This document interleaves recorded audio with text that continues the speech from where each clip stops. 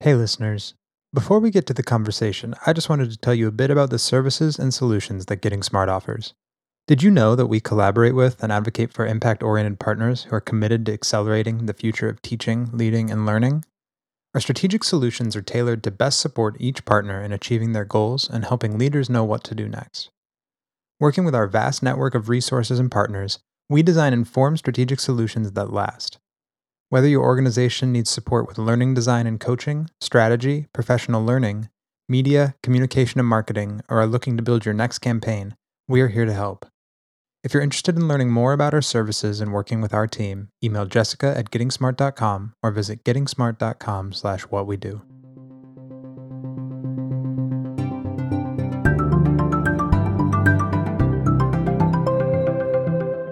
You are listening to the Getting Smart podcast. I am Nate McLennan, and today I'm joined by Brent Maddin, Executive Director of the Next Education Workforce at Arizona State University. Brent leads a team that is collaborating with pre-K through 12 practitioners and higher ed faculty to help design the roles of current educators, expand who enters the education workforce, and really rethink how we develop and credential these educators. Prior to coming to Arizona State University, Brent was a co-founder and provost at the Relay Graduate School of Education and also founded Teacher Squared, a national center dedicated to increasing collaboration among teacher preparation institutions. At Getting Smart, we're excited to continue partnering with Arizona State University in all sorts of ways. We work extensively with Arizona State University's prep schools, immersion, and prep digital, and are integrating in all other ways, thinking about the ecosystem of innovation that's happening at ASU. Highly collaborative, highly innovative, which leads to incredible opportunities for advancing education and systems and communities worldwide. Brent, welcome. Super excited to have you on the podcast today. Nate, I'm so glad to be here. Thanks for having me.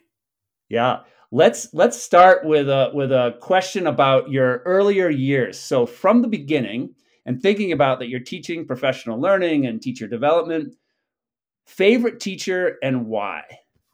All right. As an educator, you're not supposed to have favorites, right? I think maybe as a student, you're also not supposed to have favorites. But uh, let me give you my second grade teacher. Her name was Marianne Chatters, or at the time Olson, and she, when we talk about actually personalizing learning for kids, like this was like whatever, well into the previous century, and she was doing this, right? Like I remember really specifically an assignment around you had to research an animal and like go into the library and actually like get like encyclopedias or something because the internet didn't really exist. And most people in the class had like deers and cats and dogs, and she was like, Brent, you've got the platypus, go. And I just remember it was this thing where it really pushed me, and it set me, honestly, it's odd to say, but maybe on a totally different trajectory of like, oh, there's some like really weird stuff out there. This is awesome. That sounds great. I remember also, I think it was my second grade teacher, and I grew up in New England when chestnuts were still around, and there were chestnuts that fell onto the playgrounds, and we somehow incorporated into the curriculum, or at least how I remember it, we roasted those chestnuts as part of a learning experience. And I remember very little from second grade, but I do remember roasting chestnuts. So again, teachers who are adaptable, teachers who are creative, teachers who personalize, love it. Okay, so let's talk about your journey. You have done some really interesting things in your life. I'd love to just give me a snapshot of it, and definitely start or incorporate. Somehow you were involved with studying forest fires at ASU when you were a student. So I'd love to hear how that trajectory fits with where you are now. So, ultimately, I did not think I was going to be an educator. I thought that I was going to be a forest fire ecologist. I was, as an undergrad, at Arizona State University, which is now where I'm working, right? I grew up in the mountains of Arizona, small rural community, lots of trees, lots of forest, lots of fire. And, it was ultimately a professor at ASU. He was a MacArthur Genius Award winner, this guy, Stephen Pine. It was the kind of course that's listed at college that, is like cross-listed between like, I don't know, 4 or 5 different departments. I would always look for those courses because those were always the most interesting ones, right? And he wrote a book called World Fire. I said, oh, this is amazing. And then I won a fellowship to essentially circumnavigate the globe, studying forest fires on 6 of the 7 continents. And yeah, I came back from that. I thought I was going to win a Fulbright in South Africa to study illegal immigration into South Africa from Mozambique, because you could actually use Landsat images to study like these rings that people would light like at night to keep the lions at bay. And so I was like, oh, you can use Landsat images and fire to like actually study. And like the South African government, I think eventually was like, wait. Like, this isn't about ecology. This is about forest fires. And so that kind of fell through at the last minute. And I joined Teach for America sort of on a whim, and found myself teaching in rural South Louisiana. And it was the most incredible job ever. I mean, just truly, truly stunning. I was a high school biology, chemistry, physics, physical science, ACT prep, tennis, academic decathlon teacher. And it was, I learned as much every day, I think, as my students did. And that just set me on a trajectory, eventually taking me to the Rio Grande Valley in South Texas to help found the first IDEA college prep high school with another group of amazing educators. Went to Harvard, got a doctorate in education policy, got plucked out of the libraries at Harvard to help found Relay Graduate School of Education, which was like going to be sort of my life's work. I was like, I'll get a doctorate in education and then think a lot about teacher prep. And so I was in the middle of doing that and building this program at Relay, and ultimately couldn't shake the fact that after 20 years of working in teacher preparation, many of the teachers that I thought were truly amazing, right? The teachers that I would want teaching my own kids, they were leaving the profession. And the return on investment in the preparation of new teachers just really got in my head. And I was like, oh my gosh, like we're spending an inordinate amount of time, resource, and energy preparing people for a job that most of them leave in the first couple of years.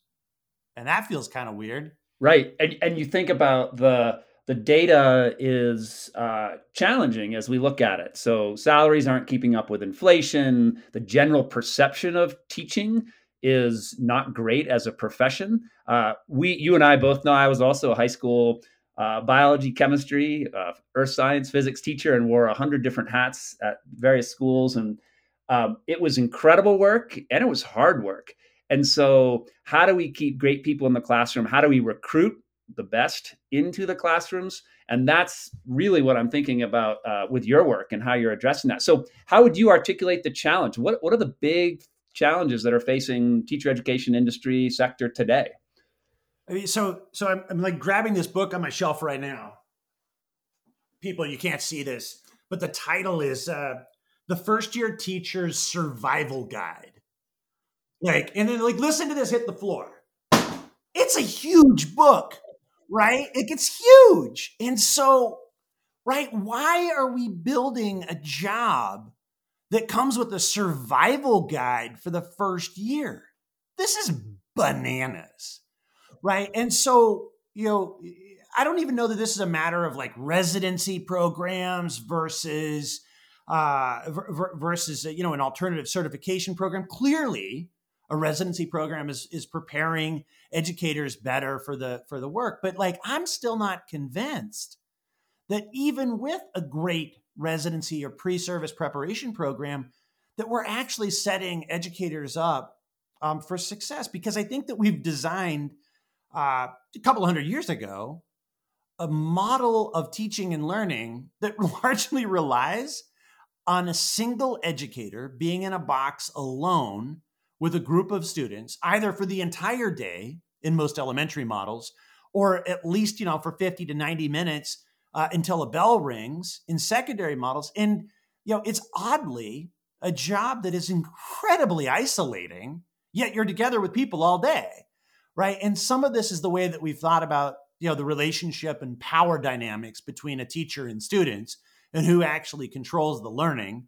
but it's also the way that we've brought adults together around young people. And I would argue that we're like actually working against. I'm going to make this connection back to like nature, right? We've built an ecosystem that is almost completely not interdependent, right? It's siloed. It's lonely. It's isolating. And yeah, we talk about having teams at schools, but it's like, a team that gets together and have margaritas on a Tuesday, or they have a PLC on a Friday. And what we're talking about at ASU is we're conceiving this idea of what we call a next education workforce. And it's like at the root of it, it's bringing teams of educators together to deepen and personalize learning for not just some kids, but for all kids. And the idea there is that these multiple adults actually have distributed expertise. We can talk more about any of this, but I'm convinced that the one teacher, one classroom model, default normative model of schooling in certainly the United States and really most of the world, is actually like probably not good for teachers and probably not good for kids. So you think about it and you add on to that isolation. So highly social with young people in their classrooms, highly isolated in their single classroom, single teacher model. And then you add on all the outside pressures of increasing complexity of whether it's testing pressure, whether it's outside compliance, whether it's community and social pressures of what you should teach, what you shouldn't teach, compliance. And so it's making it a very, very challenging situation. So walk me through at Mary Lou Fulton Teachers College, you're thinking about this next education workforce. What does it look like? So if you walked into a school that had fully implemented this in a way that you and your team perceive as the right way, how would it look different? So, to add on to that framing quickly, I think that it's also that the work of being a teacher, like the actual craft, right? You said this yourself, right? Is very difficult.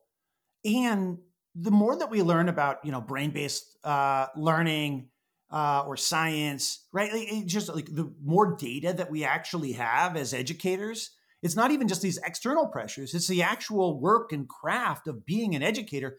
It's actually, it's becoming more complicated because we actually know a lot more.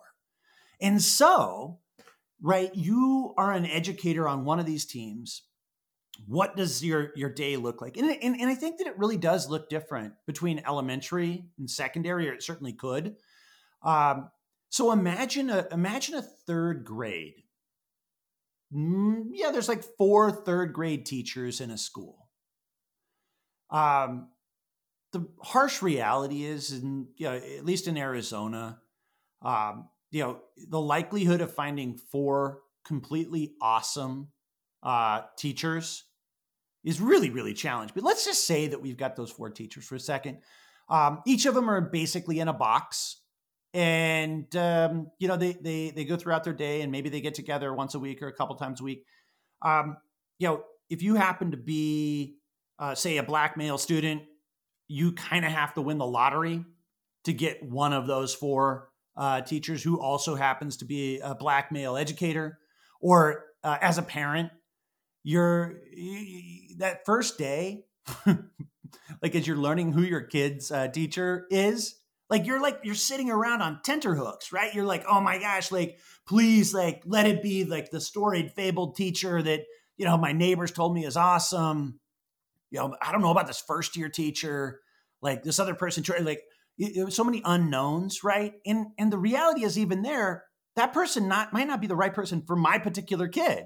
Even the long storied, like awesome teacher might not be the right individual. So imagine a different reality, right? One where, some of the schools with whom we're lucky enough to work have made major changes to their actual physical plant, right? Like they've, made some cut throughs and some walls. And so what used to feel like 4 classrooms where 4 third grade teachers were all working suddenly feels like one more large single learning space with kind of different zones where different learning is happening.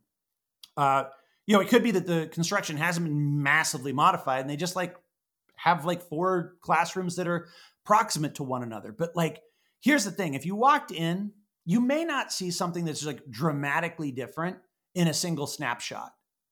But Imagine that we put trackers on the shoes of the kids and the educators, and we just watch their paths throughout the day.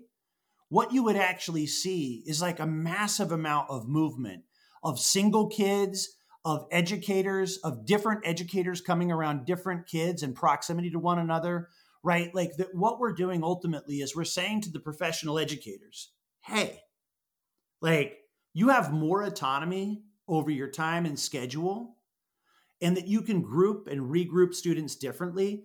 Some of the models in which we're working, Nate, like they've gotten rid of the age graded school.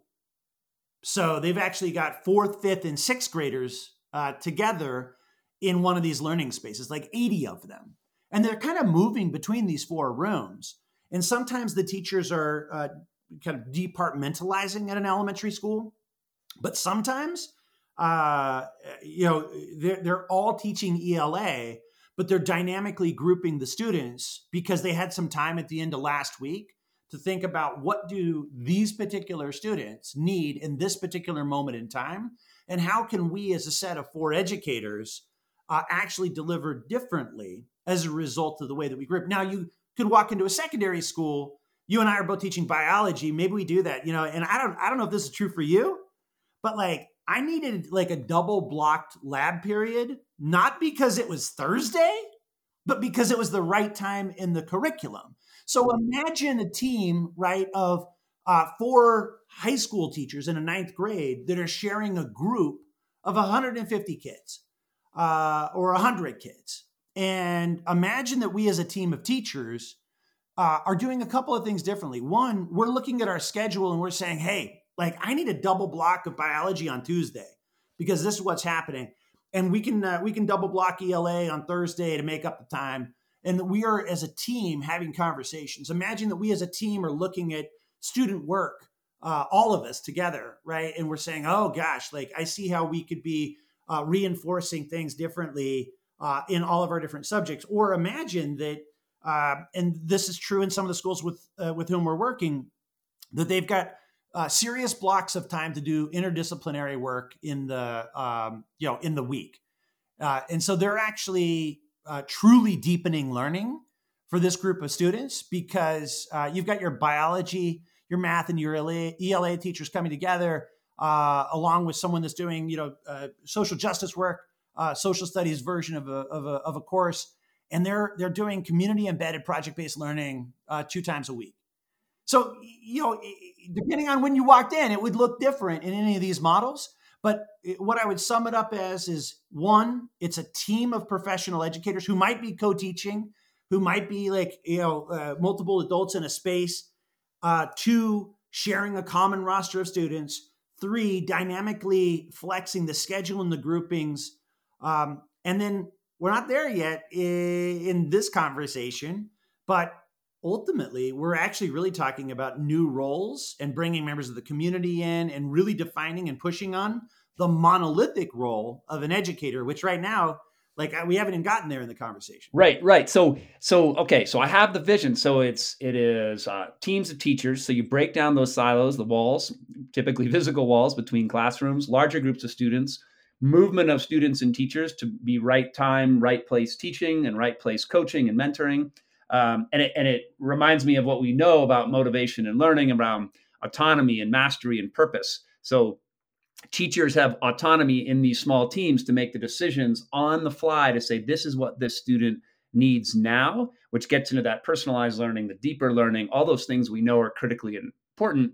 And it's very contrary to a very prescripted one size fits all, the 5-minute ticker of every 5 minutes you're doing this, and every teacher is on the exact same thing at the exact same time and the exact same day. So let's now move into this specialization piece, because I'm fascinated by this. I had this vision once that I think that some teachers are fantastic at instruction. Some would be happy just assessing all the time. Some would be really excited to be curriculum designers.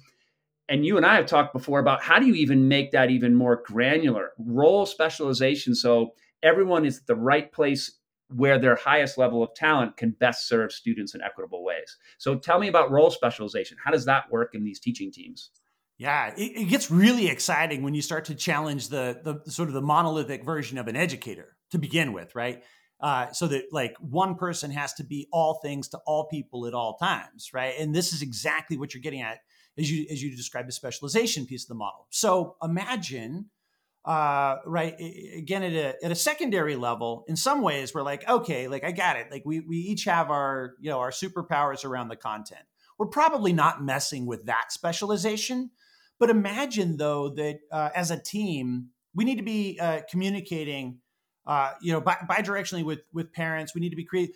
Actually, someone on the team could have responsibility for really owning parent family communication, and that we're not asking four people to do that and to send sort of these like random messages to parents that are sort of feeling disconnected.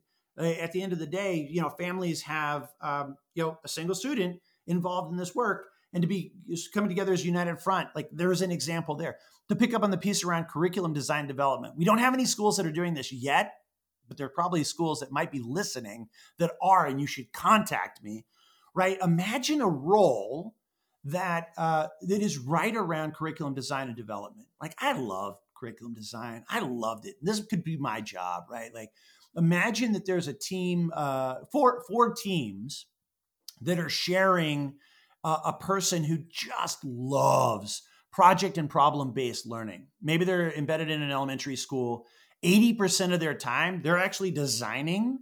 They're designing problem or project-based units.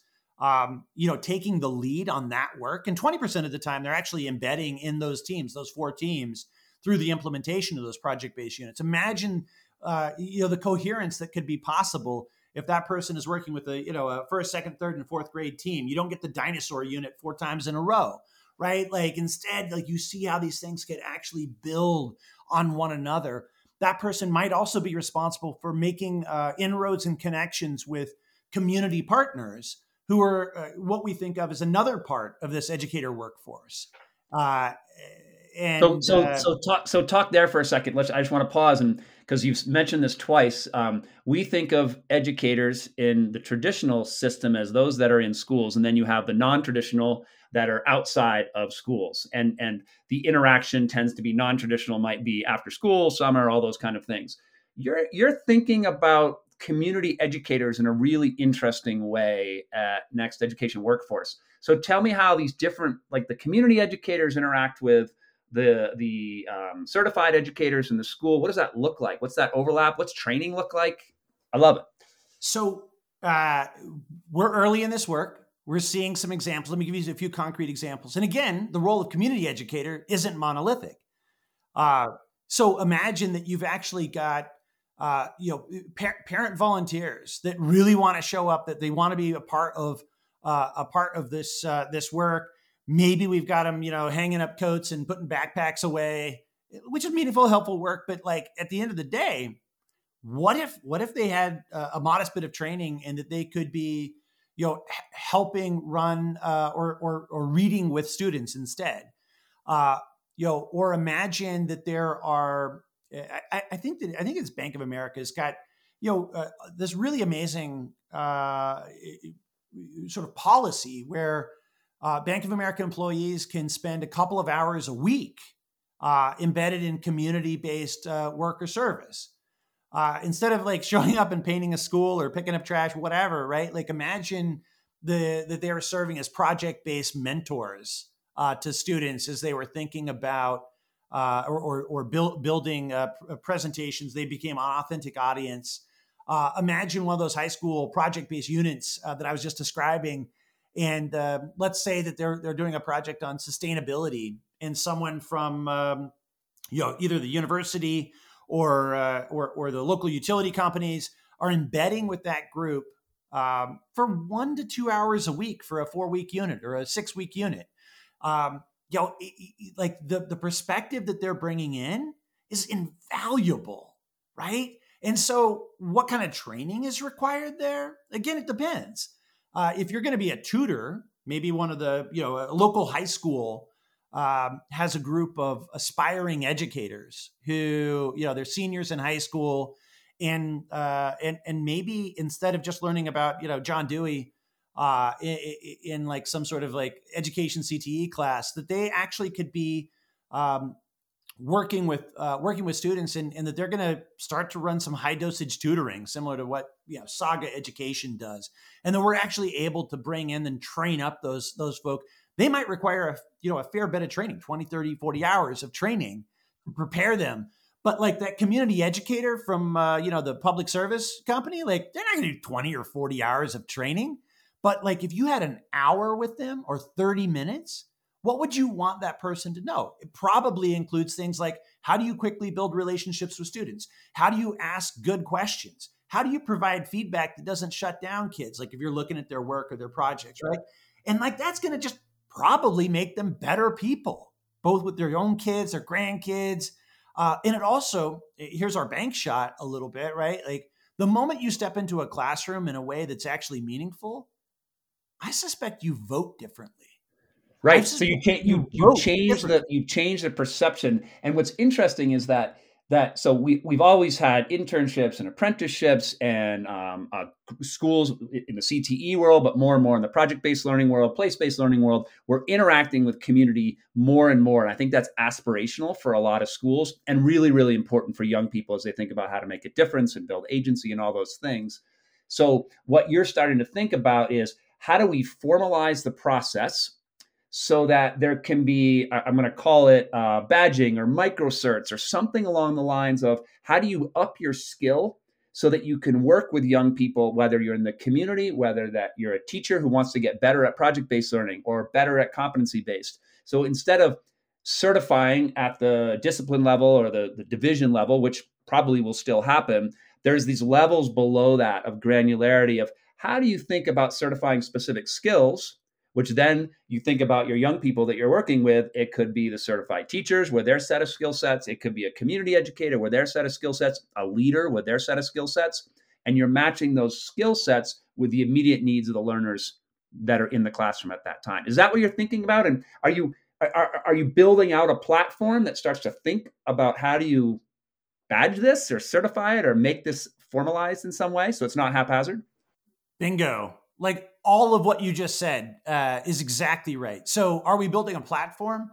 The answer is yes. Are we building two platforms? The answer is maybe, because we actually, in a more perfect world, right? We would have a single unitary platform where all of this stuff worked in sort of really nice harmony. The reality is that for especially our community educators, this is my own bias here a little bit, but uh, you know, most most learning platforms are like sort of like a, I don't know, like a Craigslist version of like shopping for stuff, right? Like you instead you want an experience that is like really slick and really incredible. And so we're building a set of what I think of in I should also say, not only is it just the design of the ease of use of these platforms, the intuitiveness, but it's also around the actual grain size of the work and how much time someone is actually going to spend in this. And so for our community educators, we're thinking that the bites of this learning need to be a way like sort of more sort of intuitive and also smaller, because right, like you're not, if you work for like the Bank of America, like you're not going to spend 40 hours doing this work, but you might spend an hour, and then you might decide that you like it, and then you might decide that you want some more of it, right? And so we're thinking of this as a couple of different markets, right? So there's the market for what we think of as community educators, and the market that we think of as professional educators, to include pre-service teachers, experienced or veteran teachers. And there, the grain size gets a little bigger. We probably still think that there are, I've done a lot of work in micro credentialing, and it keeps me up at night, this grain size question, right? Like, at what point do we over atomize everything that we're doing? And therefore, it's like, there's no forest. It's only a bunch of trees or branches or leaves or something. And that's like that's problematic. At the same time, I do think that we probably overcomplicate things, and we probably create false barriers that actually keep people out of their ongoing professional learning. And so, one of the things that we're grappling with here is, right, like maybe the point of the realm shouldn't be a master's degree, for professional educators. Maybe it is in some sort of way stacked up version. But maybe there are things that feel more like specialization, which could be 6 to 9.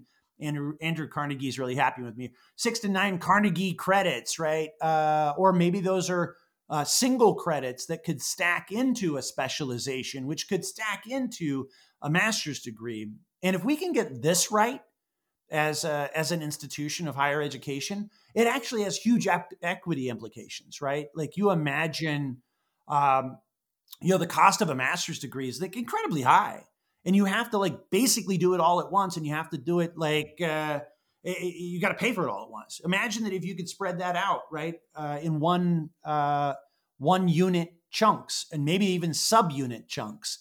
And then if we're talking about these teams with distributed expertise, like, can we stop pretending that like a degree in elementary education is like the signal, and instead say, what if educators came with a set of true specializations?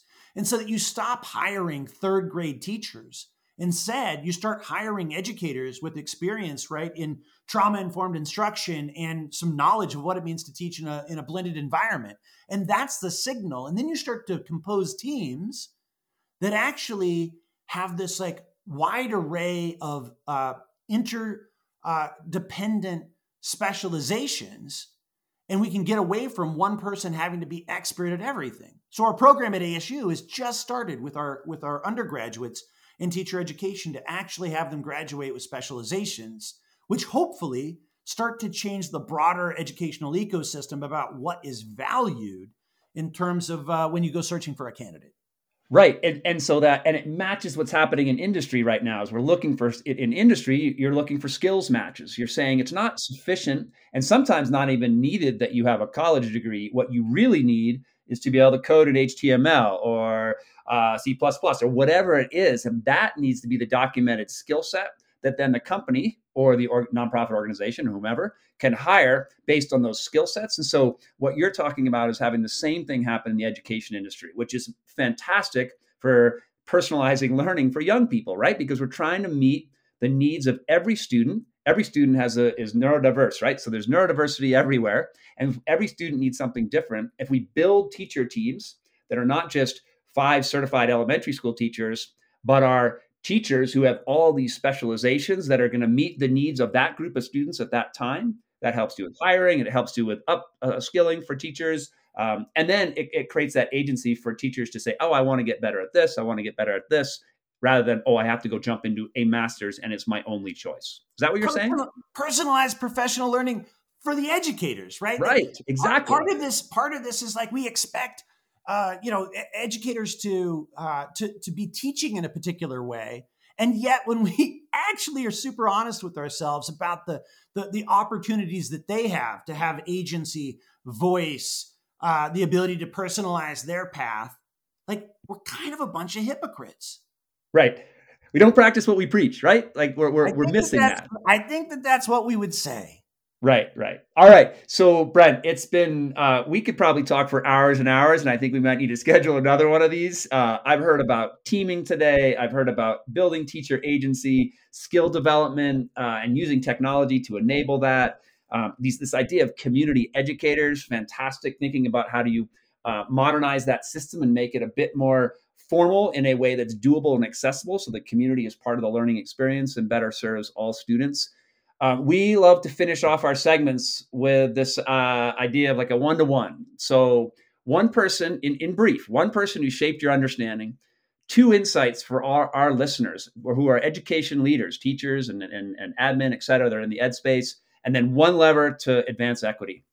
So the person I think that's probably shaped my understanding more than anyone else, when I was a Teach for America Corps member, I won the lottery, and this guy, Steve Sexton, who was an incredible educator, really truly personalized my development as a rookie teacher and set me on a completely different path. And he did that because he really did have a student centered approach to all that he was teaching and all that he was imparting. The 2 insights from educational leaders.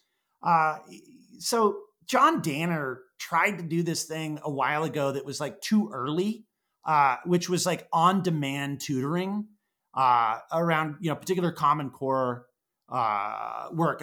I think that there is still something there about like how do we leverage technology to create like immediate sort of on-demand delivery for students learning particular things, and I think Daisha Toll, one of the co-founders of Achievement First, is onto something separate, related, kind of different around something called Step Mojo, which is her new endeavor about delivering live, high quality online lessons to high school students all over the country, world, and allowing them to truly personalize their journey. And so these two educators, they just really have me thinking differently about technology and the way that actually could play a role in these team-based models, right? When we start to actually dismantle the one teacher, one classroom model, there are all of these new opportunities to pull. And that would be the lever,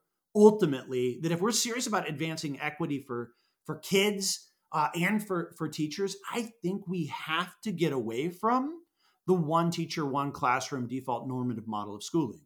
And so the moment that we pull that lever, I think a whole lot of other opportunities open up. You don't have to win the lottery as a student to get the great teacher on that team. We know that having a great teacher 3 years in a row makes a tremendous difference in the life of a student, and the opposite is also true. And so, the fact that we sort of create systems that again, it's sort of luck of the draw. It was lucky for me to get Steve Sexton as like my teacher coach in Teach for America. We've got to get rid of like the sort of the luck of the draw that comes in our educational systems. All it does is actually replicate inequity. So if we're serious about plays inequity, we've got to rethink the way that we organize our staffing. Right. And that's it makes so much sense to me. So it's not only the teacher teams in the physical space, but then what you're talking about is, and this maybe is our next podcast 6-12 months from now, is how does tech enable a variety of resources to come in, whether from the community, actual people, or from the extended global community. And I've done a lot of work in rural ed, and that can make a huge difference in the rural ed space. And I know you and I have talked about that in Arizona as well. Brent, it has been an amazing 30 minutes of conversation. Thank you for all that you do for developing teachers and teacher leaders and rethinking this idea of what does it mean to be a professional educator in the 21st century. Keep it up with your team and all the work that ASU is doing. So thanks so much, and we look forward to our next conversation. I can't wait, Nate. This was my pleasure. Thank you. Thanks for tuning in to the Getting Smart podcast today. We want this podcast to be actionable, insightful, and a great way to learn about what's next in learning. In order to stay on the cutting edge, we need people in the field to tell us what they're hearing, what they're wanting, and what they're needing to learn more about. Got a topic or a guest in mind? Send your recommendations to me, Mason at gettingsmart.com. And if you like what you're hearing, don't forget to leave a review in Apple Podcasts or subscribe wherever you listen. Feel free to share the podcast on social media using the hashtag GSPodcasts. Thanks so much.